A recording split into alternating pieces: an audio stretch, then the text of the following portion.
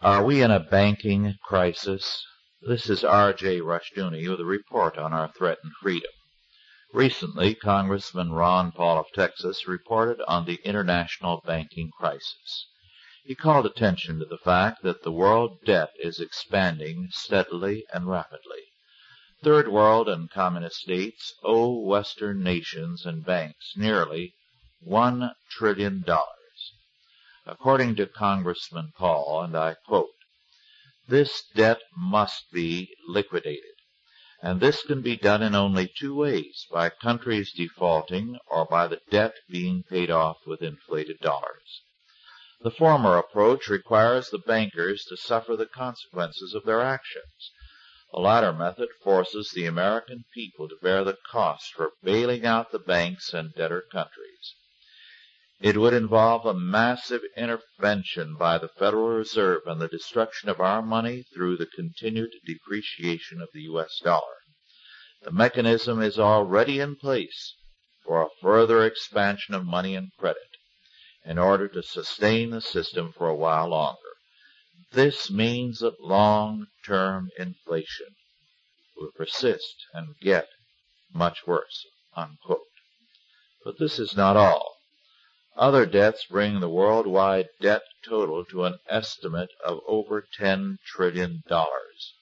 And the annual interest on that debt comes to over $1 trillion at the rate of an average 10% interest. This means that the world economy, as well as the world tax structures, have a major problem simply meeting interest payments, apart from any payment on principal. More and more nations are increasingly unable to pay their debts. If you have a savings account, the money loaned out to deadbeat nations may be your money, and their failure to pay can endanger your bank and your deposits. The evidence is clear that we do have a world banking crisis. Behind that crisis stands the ugly fact of debt. Since World War II, men and nations have gone into long-term and heavy debt as though tomorrow would never come.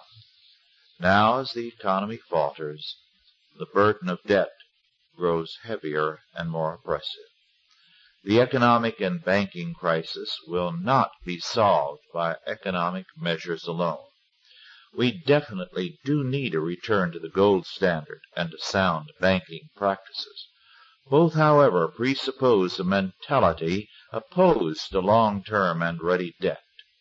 A debt-ridden people are not a self-reliant and free people. Debt is a form of slavery, and worst of all, a self-imposed slavery. Are we ready to be a free and responsible people? Being debt-free is an important aspect of freedom. This has been R.J. Rushdoony with a report on our threatened freedom.